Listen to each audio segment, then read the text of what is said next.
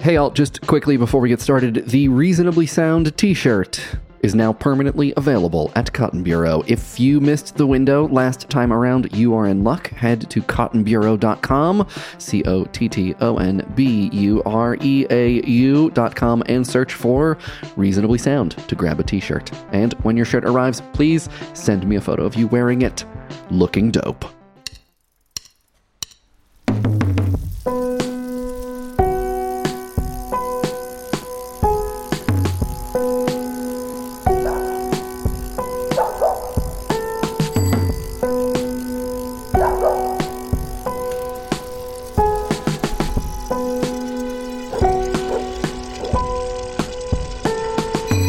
It's episode 42, which means I wouldn't be able to forgive myself if we didn't talk about life, the universe, and everything.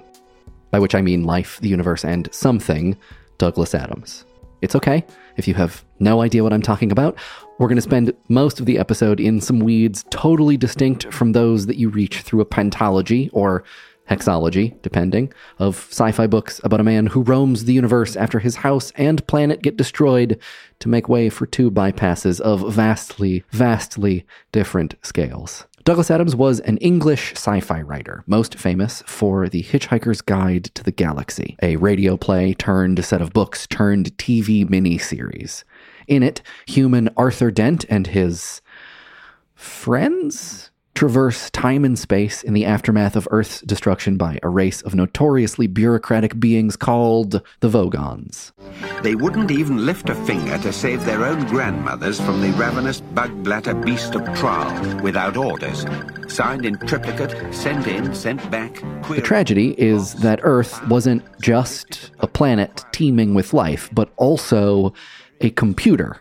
Or I guess more accurately, it was really a computer, because the teeming life on it formed an integral part of its computational mechanism. The Earth computer was built to run a very specific program, the result of which would be the question of life, the universe, and everything. Not the answer, mind you. A previous computer named Deep Thought calculated the answer. It was 42. The actual meaningful sentiment with a question mark on its end, the answer to which being 42, makes clear the ultimate meaning of existence. It was Earth's job to run the numbers and figure that out. But whoops, the Vogons blew it up. Arthur and Ford, his Earth friend who is seemingly from Earth but isn't, escape just in time and are, essentially, refugees, searching for kindness and understanding in a vastly confused, confusing, and dispassionate universe, which, as you might imagine, is full of very strange and heterogeneous beings. Early on, Arthur is confused by the rasping nonsense issuing from the speakers of the spaceship upon which they've stowed away, and Ford hands him a Babelfish. A tiny creature you shove into your ear, and which, through its own biological processes, allows you to understand any language. This episode of Reasonably Sound, episode 42, is about the Babelfish. Sort of. Mostly, we're going to talk about language. What it is, why there's more than one, and what might make it possible to translate Vogon into English. In the Hitchhiker's Guide miniseries, the Babelfish is described like this. The Babelfish is small, yellow, leech-like, and probably the oddest thing in the universe. It feeds on brainwave energy, absorbing all unconscious frequencies and then excreting telepathically a matrix formed from the conscious frequencies and nerve signals picked up from the speech centers of the brain. The practical upshot of which is that if you stick one in your ear, you instantly understand anything said to you in any form of language. The speech you hear decodes the brainwave matrix. The Babelfish was arguably a throwaway device along the lines of Star Trek's Universal Translator or the TARDIS from Doctor Who's translation circuit, something that allows a protagonist to understand the vast array of rasps, squeaks, barks, groans, and clicks issuing from the speaky parts of Earth knows how many mystifying beings. But the Babelfish has become one of Adams's most enduring creations for its absurdity, for its novelty, and also for its elegance, I think. Small, biological, efficient. Get it?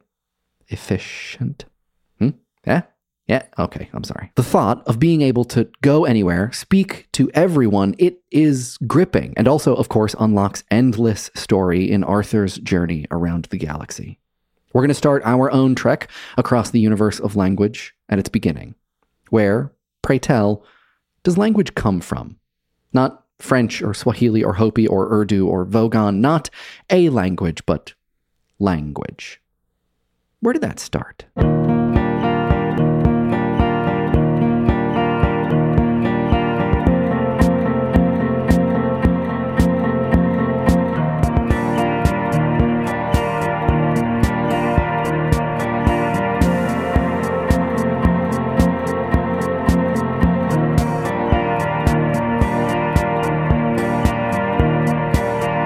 We should be clear that language means a lot of things. Sign language is a language, and it's not just one language either. There's American Sign Language, Mauritanian Sign Language, Indo-Pakistani Sign Language, Lebanese Sign Language, and a lot more. C, Perl, and Java are languages, and depending upon who you ask, music might be a language. As are Esperanto, Elvish, Dothraki, and, well, some of us have made the case that SMS speak or emoji use have language-like elements. Is dance a language? Your answer may indicate the meaning you find or find expressible in poetic gesture. Is Catalan a language, or is it a dialect? Your answer to this question, especially in much of the mid-20th century, could indicate your ideological inclination and potentially signal support of Spain's authoritarian Franco regime. As far as linguists are concerned, Catalan is a language, by the way. The point being, we should just make sure that we're clear about our bounds and sensitive to the potential breadth of that label, as well as the difficulty in claiming objective designations. As always. Postmodern shrug. As always. So, to be clear, we are considering language what humans do to communicate with one another, which is maybe anthropocentric, but it is the clearest model we have, so we're going to use it. Language is a learned sensory motor activity. It's spoken, gestured, heard, seen, maybe written, maybe not, and it has grammar, a set of consistent rules for creating meaning, usually by combining small elements of language to create larger ones. Think like letters to words, words to sentences. Language can reckon with time and space. We can communicate about things that were and will be, and which are not currently staring us in the face. Language can also refer to abstract concepts, things like emotion, economy, and the very idea of abstraction itself. Being able to do all these things makes us, humans, pretty unique. I mean, don't get me wrong, dolphins, primates, very clever, accomplished communicators, but by and large, not language users, in the sense that we can't really converse with any given dolphin about how the predicted state of the economy will make us feel. Yet. Maybe we have yet to set up the right number and arrangement of hoops for them to jump through. Curiously enough, the dolphins had long known of the impending demolition of Earth and had made many attempts to alert mankind to the danger. But most of their communications were misinterpreted as amusing attempts to punch footballs or whistle for titbits. So then, why are humans the only ones who seem to be able to communicate all of this complicated stuff? What's so special about us? And who'da thunk? There's not a lot of consensus here. Or really, there are a bunch of different consensuses. We're going to talk about three dudes who have some things to say about all of this. Linguist and philosopher Noam Chomsky famously holds that there is something uniquely and even innately human about the capacity for language. Chomsky says that humans have a particular language faculty, or even a language organ. Other beings can vocalize. They have larynxes, lungs. They may be able to gesture or point. They may have good memories, but their brains are missing a certain, as who we now understand as the French may say, je ne sais what. Chomsky thinks humans are unique in our ability for language because of a single, yet crucial mutation, which over the course of 100,000+ years gave rise to the capacity for language by uniting other cognitive faculties. Sort of like the keystone in an archway, this mutation helped a whole assemblage of thinky bits hang together in a usable structure, giving us the ability to see someone we know across the street and say, "Hey, sup?" And they know exactly what we're asking. Chomsky doesn't think that the stuff that worked together to give us language was really for language, though. Language was just kind of a happy accident in his view. He and some of his compatriots have described language as a spandrel, a biology term appropriated from architectural design by Stephen Jay Gould to explain a characteristic which is the byproduct of natural selection, not its result. Basically, he forwards this idea that there's a bunch of processes helping us be early humans in the early human world in a multitude of ways, and then suddenly on the genetic scale, which is like several thousand generations, so not really a snap, language emerges as, quote, the result of some genetic event that rewired the brain. Cognitive psychologist and linguist Steven Pinker agrees that language is the result of some mutation, but considers its development much more direct, and directly the result of natural selection and adaptive evolution, where organisms evolve in response to their environment. Pinker thinks it's unlikely that there was some single seed which blossomed into the capability for language by uniting other non-language related processes. More likely, he thinks, a cascade of mutations took us to language directly, with scare quotes around the word directly, basically with about as much purpose as one can conceivably gift to the process of evolution, which, it's not tons. In Language as an Adaptation to the Cognitive Niche, Pinker puts it like this. As with other complex organs that accomplish improbable feats, the necessary circuitry for language is unlikely to have evolved by a process that is insensitive to the functionality of the end product, such as a single mutation, genetic drift, or arbitrary physical constraints. Dang, calling out Chomsky. He continues, natural selection is the most plausible explanation of the evolution of language because it is the only physical process in which how well something works can explain how it came into existence. Language works so well and is as powerful as it is, Pinker says, because it can convey propositional information, who did what to whom, what is true of what, when, where, and why. Such constructions allow and are allowed by cause and effect reasoning, he argues, which is part of the cognitive niche that names the paper and the fundamental evolutionary advantage that language capability affords us, he says. This then leads to greater accomplishments. Communication allows one to share knowledge. Shared knowledge allows for cooperation and coordination. Coordination builds societies, and societies are more powerful than individuals. Look who is talking now. And by talking, I mean, first developing tools and then dominating the planet.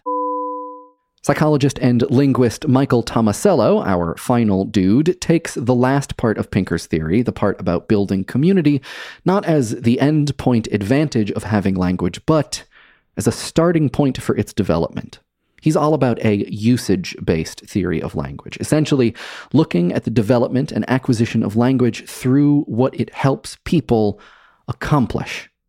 Tomasello makes the case that human language began with pointing and pantomiming, and from there grew in complexity based on the needs of humans, bolstered by our psycho and physiological capability, and within what he calls a social cognitive and social motivational infrastructure. Basically, humans think things through as a community and are motivated by social interaction, both of which guide the development and use of language.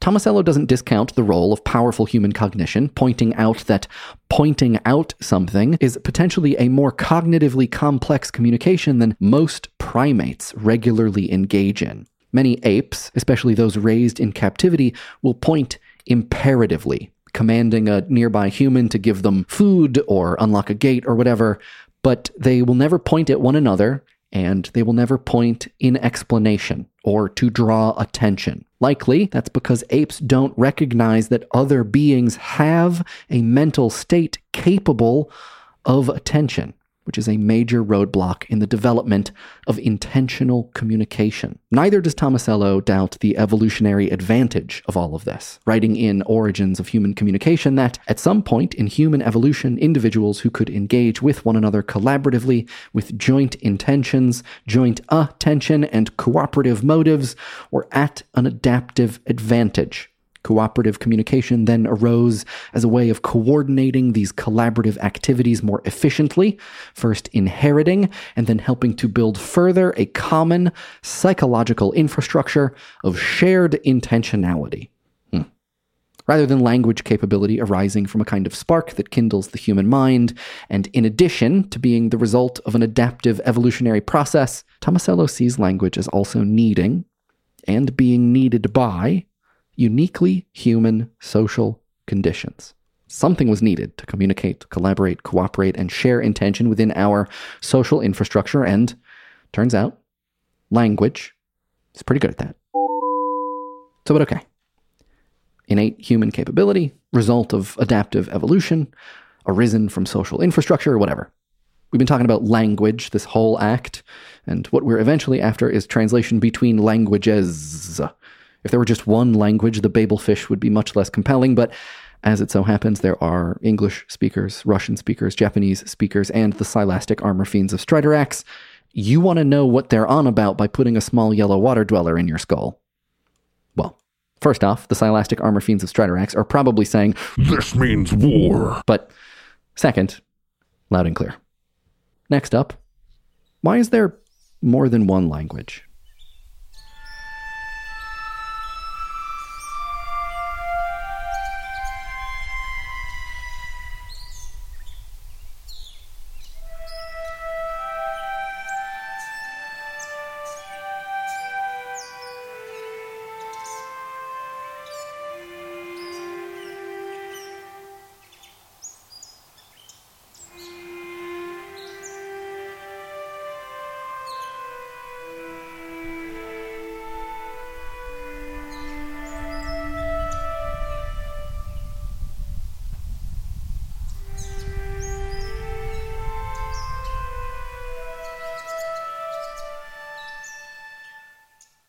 The Babel fish is named after the Bible story about the mythical Tower of Babel.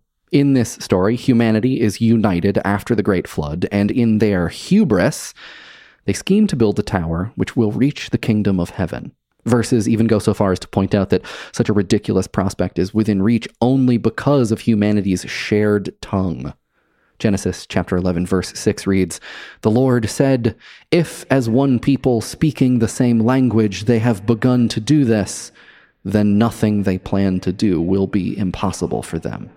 The big guy upstairs, ever concerned about children traipsing through his cloud lawn, he got to put a stop to this. So he scatters humanity across the land and confounds their speech, giving them different languages so they can't easily collaborate. And, just so it's been pointed out, the OED says that there's no direct connection etymologically between Babel, as in, like, to speak nonsense, and Babel, as in tower of, though, quote, association may have affected some senses of the word Babel.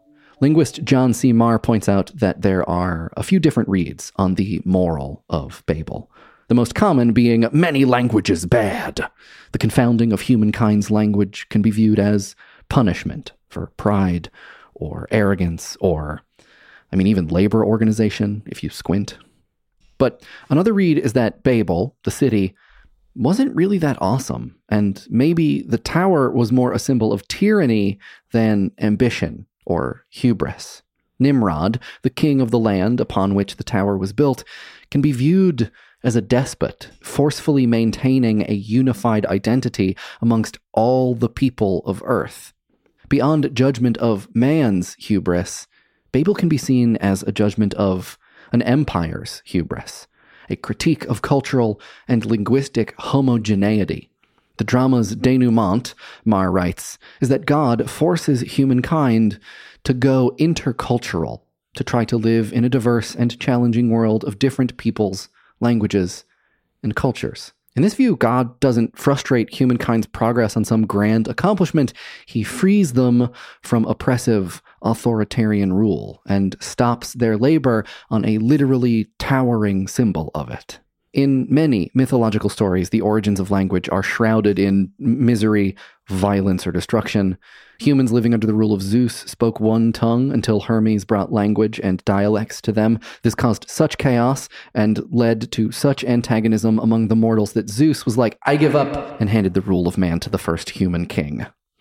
The Hindu world tree, similar to the Tower of Babel, was growing large enough to reach the heavens. It stretched over all mankind, uniting them in one language and one culture. For its pride, Brahma destroyed the tree and scattered its branches across the world. And from those branches, new trees grew, around which different civilizations, with different cultures and languages, developed. The historical account of how languages were born, spread, and change isn't much less complex or violent than the mythological accounts, unfortunately.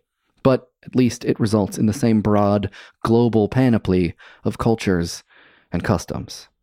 Michael Tomasello explains that the reason one human group might create their own unique linguistic conventions is hard to pin down, but most likely is the need for groups of humans to differentiate themselves from other groups. And indeed, language is a major barrier for outsiders becoming full members of a cultural group later in life, a kind of cultural isolating mechanism. And conversely, the use of language, including for sharing experiences and attitudes about common experiences in narratives, is a major way that cultural groups create their own internal group identities. Basically, it's like when you were a kid and you and your friends made up a secret language to keep your siblings or your other friends from knowing what you were up to, but on the order of a whole society.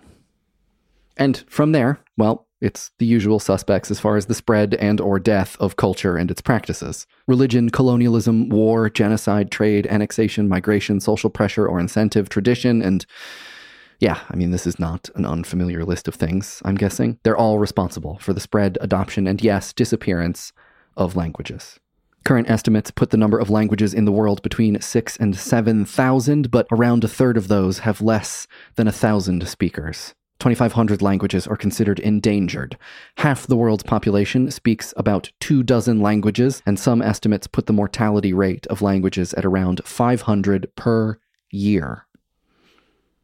But okay, does that matter? Why wouldn't we want just one language?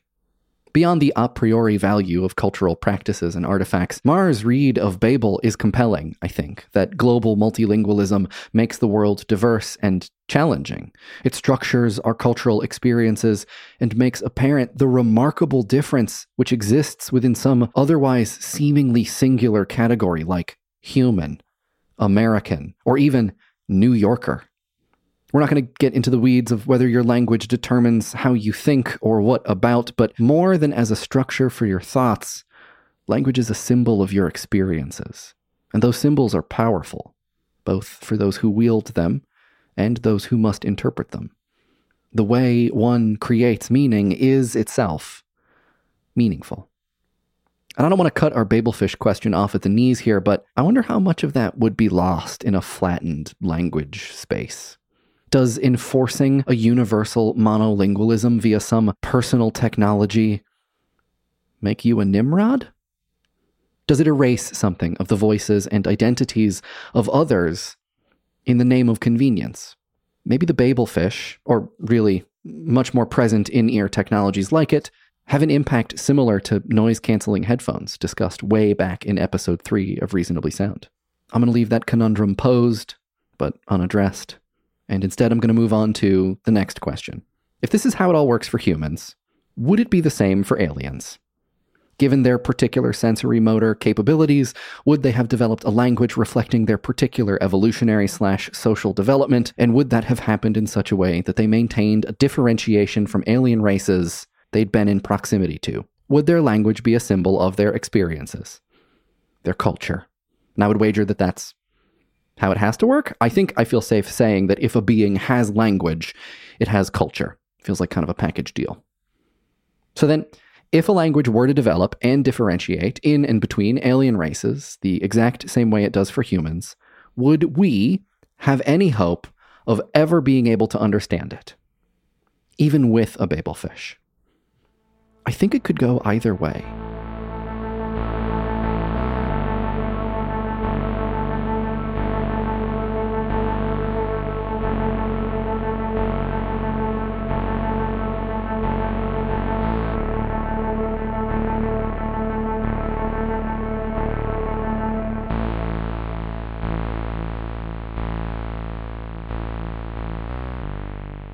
What if an alien language was constructed entirely via scent, or was inscribed in the movement of subatomic particles? We reach here challenges to the operation of the Babelfish, which would seem to rely on sound waves, though there is some evidence that it would allow its wearer to read text written in some alien language. Anyway, the point being, a lot would have to be true for the Babelfish to work as described, and really for the act of translation, as we currently understand it, to work on any given alien language. But let's assume we get lucky and the movie Arrival happens. There's a system of communication which superficially resembles our own linguistic norms and isn't based upon, say, the diffraction of infrared light. Is there any chance that our two systems of communication would share semantic or grammatical components that would allow the translation of meaning from one to the other? Noam Chomsky says, basically, yes. The chances are good. One of Chomsky's most well-known contributions to the field of linguistics is a highly influential, famous and infamous, ever-evolving theory called universal grammar, or UG. The overall idea is very simply stated. 1.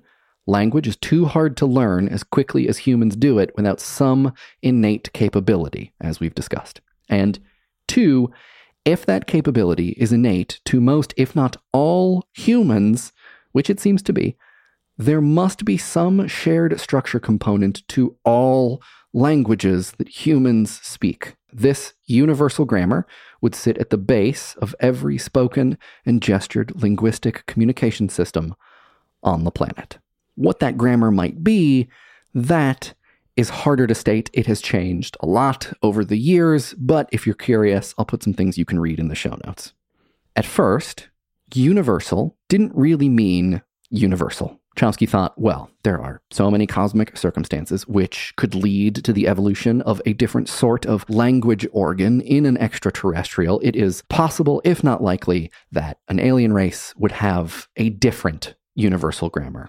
We're designed by nature for English, Chinese, and every other possible human language, he said in 1983. But we're not designed to learn perfectly usable languages that violate universal grammar. These languages would simply not be within the range of our abilities. As of recently, though, he's changed his tune. This year, a couple months ago, actually, as of posting, at the International Space Development Conference, Chomsky and his colleague Jeffrey Waddimal said in a workshop that the Martian language might not be so different from human language after all. Their reasoning is that, much in the way the universe has laws, communication might too. Even if there is a wide evolutionary or cognitive rift between humans and aliens, there may be requirements of symbolic communication which close that rift. Basically, maybe any form of language would have to rely on universal grammar. The basic principles of language, they said, are drawn from the domain of virtual, conceptual necessity. Maybe this bodes well for the Babelfish. All systems of written, spoken, or performed language may be translatable by their very nature. Steven Pinker, who was deeply influenced by Chomsky's universal grammar, describes himself as skeptical regarding the translatability of alien tongues. Tomasello, the usage-based theory of language guy, is quiet on aliens, at least as far as I've read, but he does think universal grammar, in general, is suspect. Languages, he writes, have been created within the constraints of pre-existing human cognition and sociality. I'm putting words in his mouth here, but I would guess that Tomasello would argue different cognition, different sociality, different concept of language altogether. And so maybe we celebrated too early. And that's a roadblock to translatability. But what I wonder, along the premise of Tomasello's usage-based theory, is if translatability is really the same thing as meaningfulness. Like, even if we can translate an alien language, does that mean we'd be able to comprehend it? Tomasello draws a lot from a guy that we've heard from before on Reasonably Sound, philosopher Mr. Ludwig Wittgenstein. He didn't write about aliens either, at least as far as I know, but he did write one line about a lion. In his Philosophy of Psychology, section 327, he writes, "If a lion could speak, we could not understand him." This sentiment, referred to as Wittgenstein's lion, is nearby another sentiment about how one may go to a foreign land and, even if you speak the language, still have a hard time understanding the people. We can't find our feet with them, Wittgenstein writes. So, universal grammar be damned, even if you speak the same language, there can remain this distance. One may point at a teacup and know how to say teacup and be able to describe what will happen to that cup during tea time later in the day, but one may nonetheless lack context for the significance of this object and the system of meaning it fits into, what it represents, what it is thought to be for, its place in what Tomasello may call a social infrastructure. These things may be taught through instruction or immersion, but I wonder how much gaining that knowledge is made possible thanks to the unspoken and largely invisible shared context of humanity, of being humans. In his philosophical investigations, Wittgenstein writes that when one imagines a language, one imagines a form of life, meaning language is all bound up in how we live, all the stuff we do. Language is continuous, Wittgenstein thought, with all of the actions, understandings, and contexts which we share with the people we use language around. Those people may be like or unlike us to varying degrees, leading to some nuanced misunderstandings and miscommunications, but they're still people. What if those people weren't? What if a lion could speak?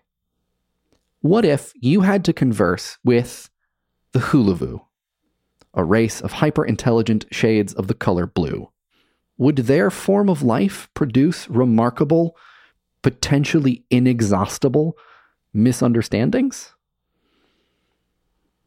Douglas Adams describes the babelfish as feeding on the brainwave energy of speakers, whoever is talking to the person with the fish in their ear, who is the listener. The babelfish absorbs the speaker's unconscious thoughts as food, and then excretes a telepathic matrix into the mind of the listener, formed also from the speaker's conscious thoughts as well as their nerve impulses. That matrix is then decoded by the acoustic signals actually heard by the listener. Whew. Okay. I think what we're meant to take from this is that the fish consumes a low-level mental representation of what the speaker is saying. Not their thoughts, not what they mean to say, or what they're thinking. The babelfish isn't a mind-reading device, but some normally unreachable aspect of language acting as a foundation for what's being said. Some aspect of a universal grammar, perhaps. The babelfish, in concert with the mind of the listener, then acts as a kind of decoder ring, combining the literally digested, unconscious language constructions with conscious intention, physical presence, and acoustic signal. This signal salad is then read into the mind of the listener, who hears, or perhaps thinks they hear, what is being said in their own language. I can't help but wonder if, in actual practice, actual here being accessorized with some scare quotes, speaking to a hyper-intelligent shade of the color blue through some universal translator in our own speculative far future wouldn't produce an uncanny valley approximation of human language. The linguistic equivalent of the sound of a garbage truck engine approximated by a cello. a map of your grandmother's house in scent only.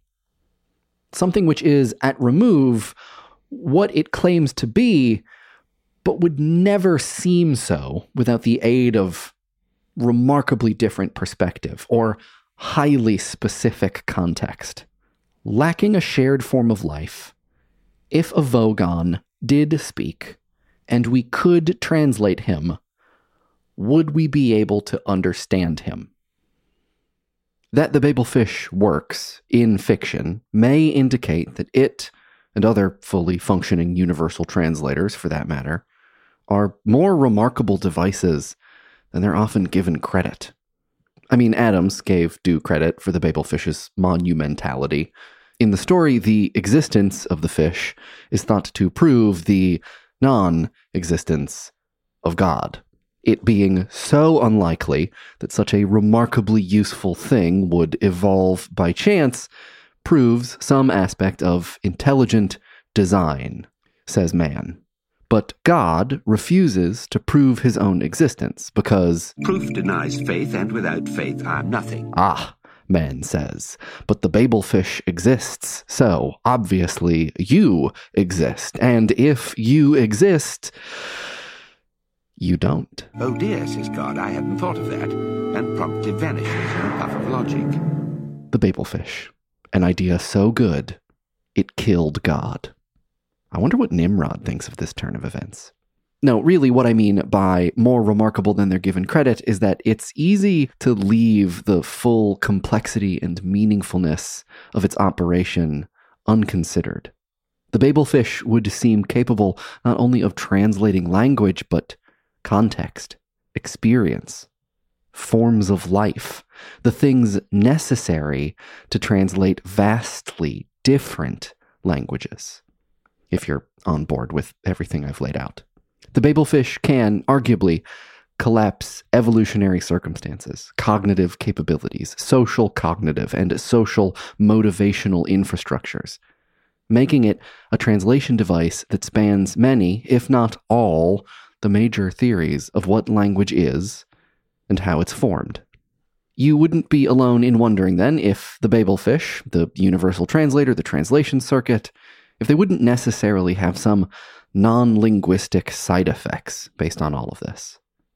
Even if it's some low-level telepathic matrix type stuff, what are the chances two peoples understanding one another on a social cognitive level means they'd understand one another on a cultural level? And what are the chances that understanding would lead to tolerance or curiosity? In our own universe, such was the inspiration for Esperanto, a global language designed in the hopes of fostering world peace.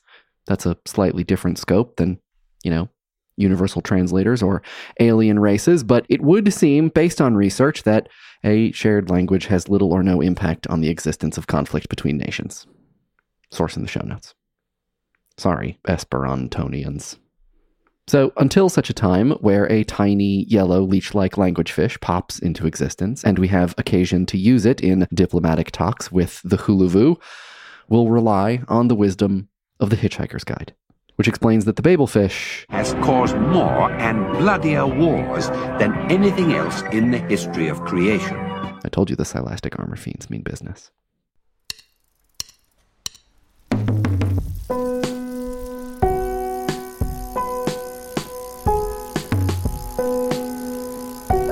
So long and thanks for all the fish. My name is Mike Rugnetta, and this podcast has been Reasonably Sound. You can find Reasonably Sound on Twitter and Instagram at reasonably_SND and me at Mike Rugnetta. As you may have heard, we got t-shirts. Head to cottonbureau.com and search for Reasonably Sound to grab one.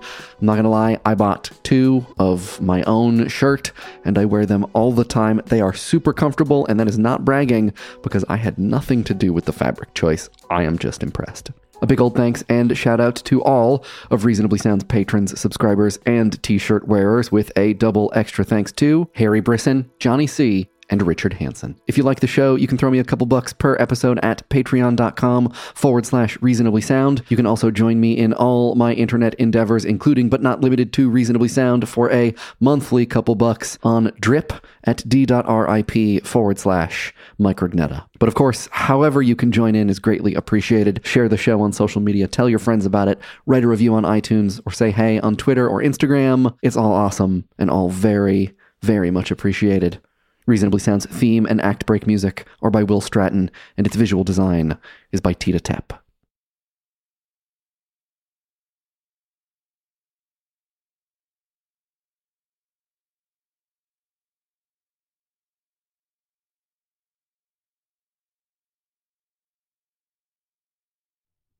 O fettled Gruntbugly, thy micturations are to me as a plurdled gabbleblotchits on a lurgid bee, that morduously hath blurted out its urted jertles grumbling into a rancid, festering, confectious organ squealer. Now the jerpling slaged agricrustals are slurping hagrily up the axlegrurts, and living gluptules frart and stipulate, like jowling, meated liver slime, group, I implore thee, my foonting turling dromes, and hooptuously drangle me with crinkly bindle whortles and masherbatries. Or else I shall rend thee in the gobberworts with my blurgle crunchin'. See if I don't. I probably won't.